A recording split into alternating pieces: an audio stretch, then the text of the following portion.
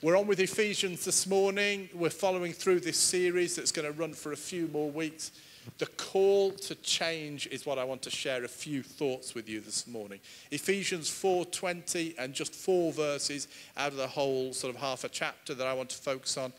That, however, is not the way of life you learned when you heard about Christ and were taught in him in accordance with the truth that is in Jesus. You were taught with regard to your former way of life to put off the old self, your old self, which is being corrupted by its sinful, deceitful desires, to be made new in the attitudes of your minds, and to be put on your new self, created to be like God in true righteousness and holiness. I don't know about you, but I remember doing the options at school. Do you remember doing your options? Those of you that have got parents or kids in year 10, you did your options, well, probably year 9 or 10, and it was always a misnomer because you get far fewer options than you really think you've got. You know, there's a lot of compulsory subjects within the options. The truth is you're choosing between 1 or 2 or 3 or 4 really, but all the maths, the English, the science, you've got no option about that. Those of you that studied, there was always some modules when you were at university that were mandatory. So you could choose some stuff, but you couldn't choose others. You just had to do that. Well, when it comes to change, this is one of those options that isn't really an option at all. This is on the curriculum for all of us in life. The thought that we can become a Christian and live as a Christian and not confront change regularly in our lives is a misnomer. There is no form of Christianity. We can't opt for a form of Christianity that says, Jesus, I like you and I like the way I am right now, and that'll do me till I get to heaven, thanks. You know, that because I think quite a lot of us might choose that option. You know, just leave me alone, please, God, will you? You know what I mean? Until we need him, and then it's all different, isn't it? It's when we need him, it's, oh, God, change me, I'll do anything. And you know, it's like my friend who was a minister who got a speeding ticket or whatever, when it came through the post, if you let me off this speeding ticket, I'll never speed again, I'll change forever. You know, that type of, we tend to have that attitude. When we need God, that's one thing. But generally, when he comes to us and says it's time for change, we tend to be a little bit more resistant. So here's the question I want to resonate in your souls. Are you up for the Jesus change still in your walk with him? Jesus has set us on a new path. It says in verse 20, it all started when we came to know Jesus. When we encountered him, our life changed far more than we realized in that moment.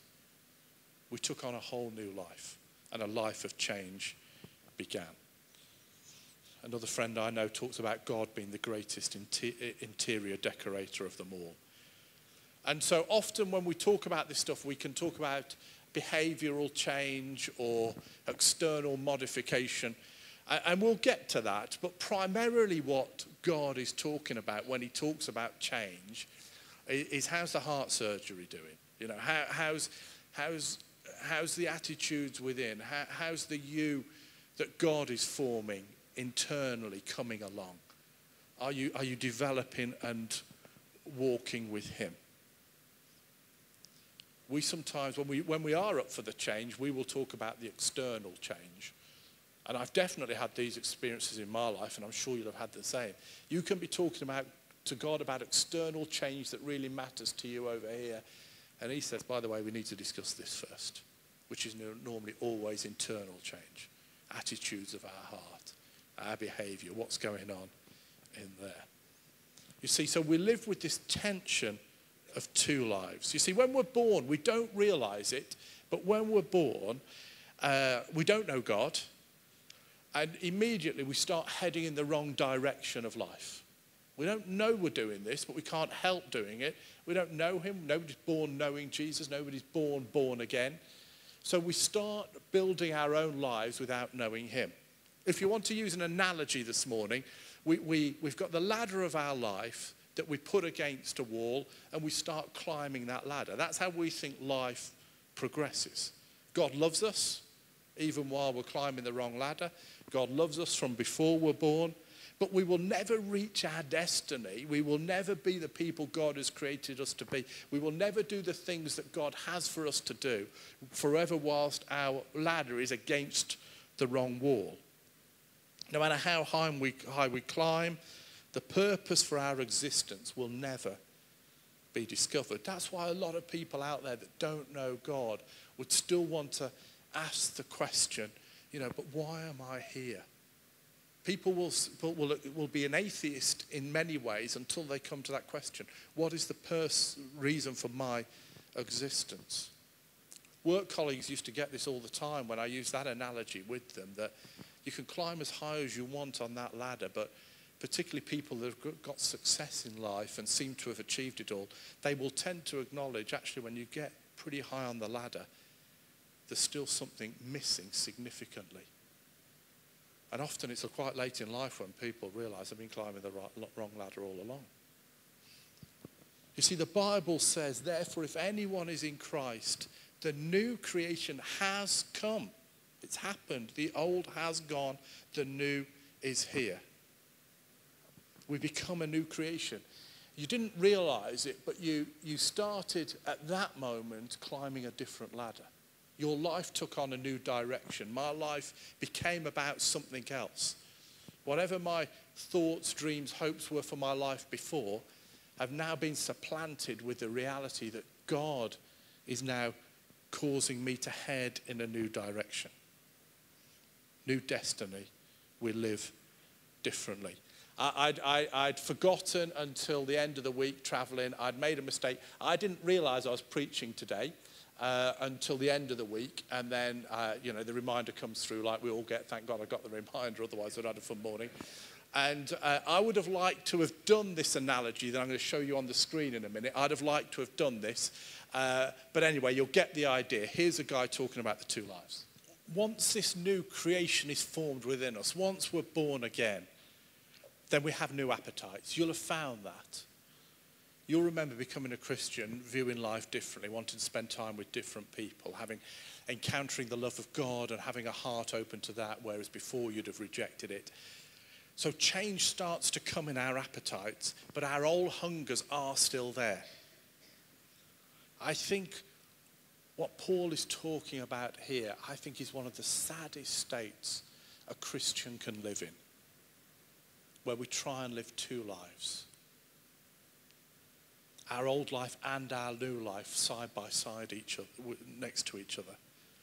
Change is difficult. I don't want to deny the fact that change can be difficult for some more than others, but it's not as painful and as frustrating as trying to live our old life alongside our new life. It seems to hurt us. It's interesting, isn't it? The biggest warnings in Scripture are given to us so that we stop hurting ourselves. In Revelation, to the church in Laodicea, it says, Jesus is speaking to this church. I know your deeds, that you are neither hot or cold. I wish you were one or the other. So because you are lukewarm, neither hot or cold, I'm about to spit you out of my mouth. Gosh, that's a strong warning. I'd want to encourage each and every one of us, myself included this morning, if we've still got a tendency to swap between the two ladders. If there is something in our lives this morning specifically where we know we're climbing the old ladder, there's an opportunity this morning to leave that behind and remind ourselves we are now born again for something different. We're a new creation. The new life is going to take us somewhere better and somewhere higher, but we cannot climb it while we've still got a foot in the old life. It's a great morning to make a decision. The sun is out. Who knows where it might take you? I remember I've got a friend of mine who grew up a Christian. I didn't, he did. I remember him vividly, and we talked about it in detail, not me pestering him, just talking. God was asking for a change in his life. And I remember him really vividly saying, no, I want to stay in my current state. He never denied God to my knowledge, but he refused to change. And I watched the faith over a number of years just drain from him. I believe the Lord's heart breaks for my friend. God has more for him. But until he makes that change, then God cannot use him to the extent God wants to use him. I'm not going to tell you how to change this morning. God will do that, or God is already doing that. I believe the Holy Spirit speaks to each and every one of us. I don't believe anybody's separate from this. And so when change is on God's agenda, he tends to give us specifics. The scripture will lead you and guide you. I find the language interesting. Put off the old life, put on the new life. Why not? Why doesn't Paul just say, stop doing this and start doing that? You know, why not be more direct? This language of put off, it's the language of clothing. I'm quite a literal person the way I think. Those of you that are probably a bit more creative, better at lateral thinking, for you this language might help you. For me it's like, oh God, just tell me what to do now. You know what I mean? Don't use fancy language with me. But no, very deliberately Paul is using this language of let's put off the old life. Let's put on the new life. You see, it's not just about, I think the emphasis Paul is this isn't just about behavior change. It's about a radical change of our heart and our mind. You know, in some ways the idea of clothing doesn't have, again, for me I was thinking about that operating theatre, and even to go and pray in there, I've got to get dressed up in my scrubs, you know, and I've got to change my shoes to go into one room and change my shoes to go into another, and we're washing hands, and rightly so, you know what I mean? I'm not, there's important infection control and all that sort of thing. And then they're showing us round just before we prayed, and there's new washing machines. And then there's the area where, like, the doctors, you know, if it's been a messy C-section, where they have to shower themselves and their clothes and everything down. You know, sometimes it can get a bit messy in there, hence me not staying. But just imagine for a moment the doctor has gone in and he's showered himself down, and then he puts on his old scrubs to do the next operation. It'd be ridiculous, wouldn't it? This is the language that Paul is using here. Put on the new man. Put on the new man. If we've got an old coat, we don't tend to just put the new one on top of the old one, do we? We discard the one and put a new one on. You see, what God is looking for isn't like, and coming to know him isn't like John Fahy plus. You know, it's not John Fahy with just a bit extra added to his life because I've met God. He's saying, no. When you said yes to me, we embarked on a whole new different direction. John Fahy 2.0 maybe is a better analogy. There's something new I'm building in your life here. Put off the old. Put on the new. I'd want to say as well, with more of a pastoral perspective, but I think Paul is talking about the put off and put on because we can't live in the void either. Sometimes we come to God and he helps us stop doing something, but we don't replace it with the positive thing that God wants us to do. And that leaves us in a really vulnerable place, a naked place, if you like. Because our life seems to have no more purpose and we're just missing the thing that we gave up. Whereas I think in our walk with God, very often, if people will come and talk to me about an addiction, or they'll come and talk to me about an anguish, or whatever it might be, of course, let's have that discussion. I believe in that passionately. But I want to know, what are you going to replace it with? Where's the new life taking you? God is not just trying to remove something. He's trying to build something more into you. Put on the new life.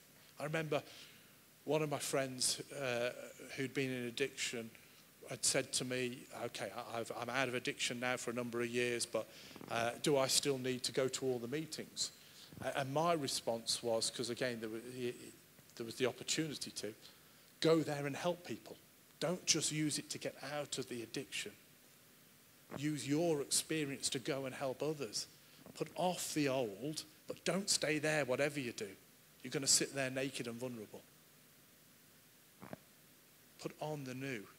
Use what you have to help bring freedom to others. What is God calling you towards this morning? Not just away from. Paul goes on to give some specifics. Here are some clues to show whether we're climbing the wrong ladder or not. Let me just read you these verses. I'm not going to comment on them in detail, but they're worth reading. Therefore, each of you must put off falsehood and speak truthfully to your neighbour, for you're all members of one body. In your anger, don't sin. Don't let the sun go down on you while you are still angry. Don't give the devil a foothold. Anyone who has been stealing must steal no longer, but must work, doing something useful with their hands, that they may have something to share with those in need. Don't let any unwholesome talk come out of your mouths, but only what is helpful for building others up according to their needs, that it may benefit those who listen. Do not grieve the Holy Spirit, with whom you are sealed for the day of redemption. Get rid of all bitterness, rage, anger, brawling, slander, along with every other form of malice. Be kind and compassionate to one another, forgiving each other, just as Christ God forgave you. It's a useful list to read through in your own time. It'll help you know, am I climbing the right ladder or not? How am I doing with my bitterness? How am I doing with my speech? How am I doing? It's not behavior modification I'm talking about this morning. That will come. I believe it. These are external signs of whether we're up for the change or not. So we get to the point, don't we? How do we change? How do we change? That's the vital thing here. I don't believe many people sitting in church on a Sunday morning don't ultimately want to change. I want to suggest three things. Firstly, feed your heart and mind, your soul, with all the God stuff that you can. Praise and worship and generosity and positive people and conversations. Jesus-focused relationships are vital for all of us. The old life seems easier to peel off when we're in the right environment. Eat and drink the diet of the new life. Again, back in Ghana, gosh, they have church meetings a lot. They're always having church meetings. Every day of the week there seems to be some sort of church meeting. This is separate to the prayer meetings in the morning. They happen every day. And it's like another church meeting, for goodness sake. It's like full on. Doesn't surprise my African friends. It's like, surely they can't need, why do they need another church meeting? So like Sunday morning church, okay, that's fine. Monday is the youth meeting. Well, everybody goes to the youth meeting, whatever age they are. They're all at the youth meeting. They're not young people, they're all there. Tuesday night is the outreach when you go to a village church and you'll preach at the outreach, so you'll do that. Wednesday night they have midweek church. Thursday night, yeah, we were out and about on Thursday night, so I don't know what that was, probably the prayer meeting. Friday night, another outreach to another village. Saturday morning, there was a funeral. I said we couldn't go to this. There was a funeral of a pastor that died, not linked to their church even, but loads of them go to the pastor's funeral. That's like the hobby. You know, that's the social connection. I said, I can't do another church meeting. You know what I mean? I'm done with that. I'm sure he was a lovely man, but no more now. No more church meetings, and then you're back again. They're over. There's too much. There's too much. But I tell you here, in our culture, we're on starvation rations. You know, the Sunday morning and maybe seeing somebody every couple of weeks.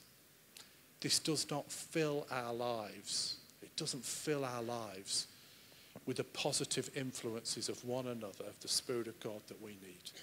Our new life cannot live on starvation rations. So firstly, I would want to really encourage us to feed our mind, our heart and our soul on all the good God stuff. I would consider myself a mature Christian, but I know I need others, the right environment, the right people to ensure I can stay as I am now. I think I could stay now, but if I want to keep developing, I believe I need others essentially for that. Second thing, possibly the most important, accept you are a new creation.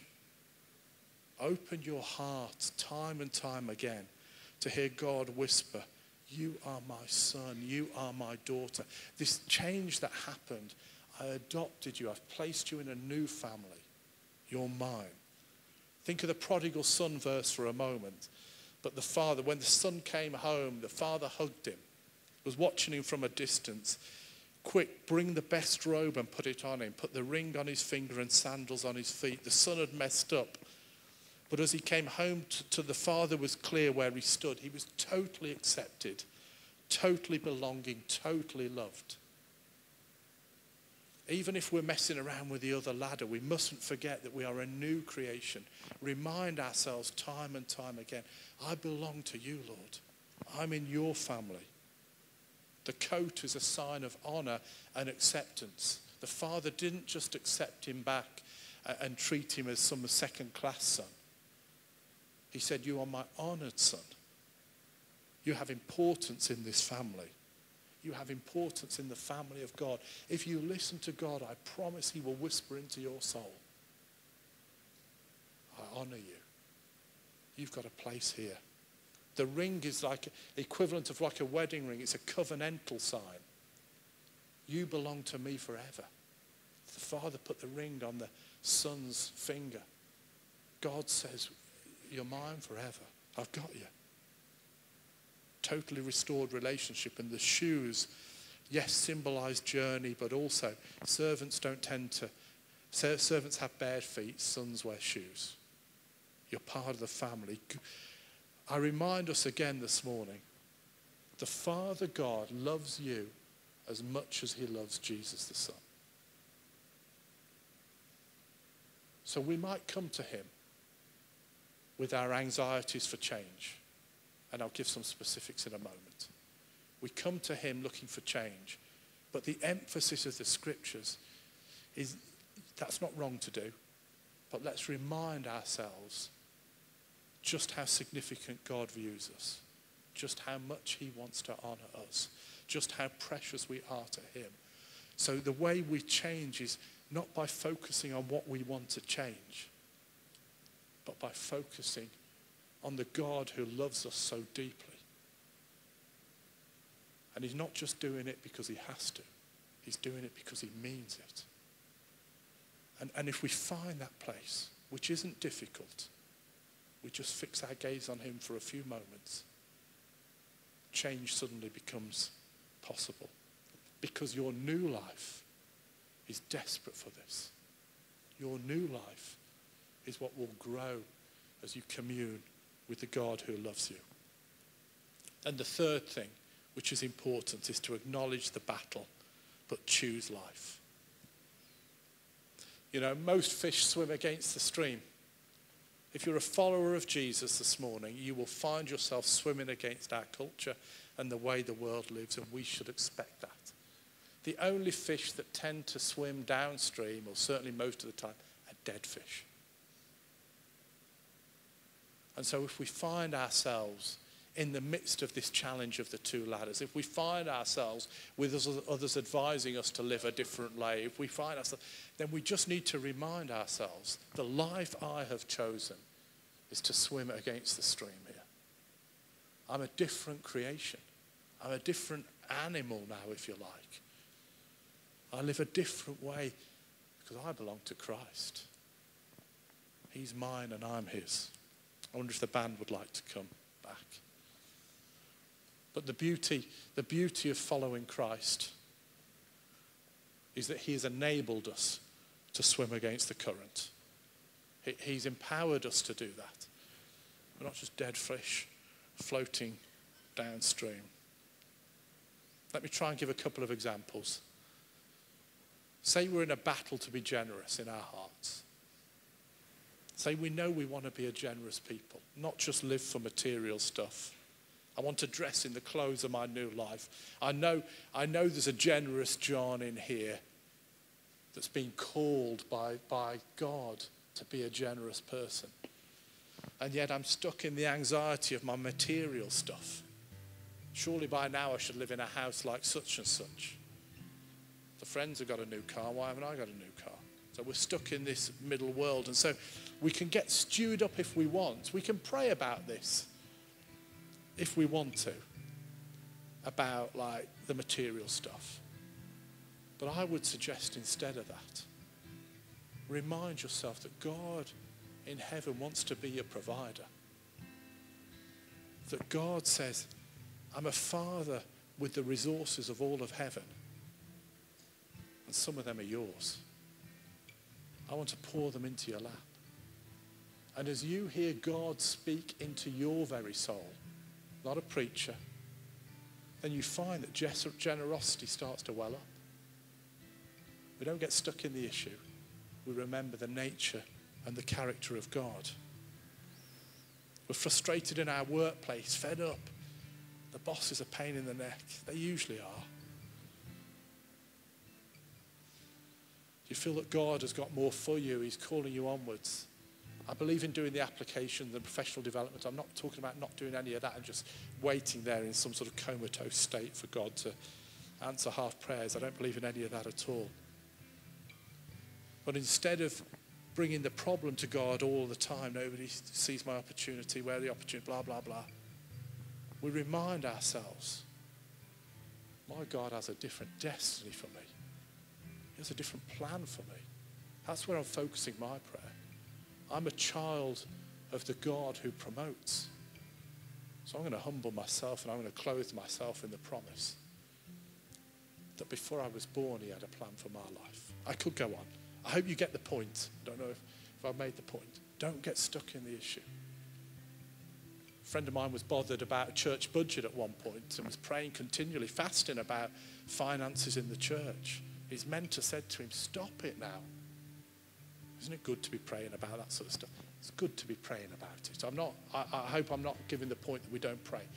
It's right that we bring our concerns and our anxieties to God. But if that's all we get to, we miss the point that the new us wants to celebrate the God who has all provision. I want to spend more of my time there than I do over here. Your new life is in perfect relationship with God. There's nothing blocking you and him. Let that be our focus. Let's continue to worship. Let's stand together.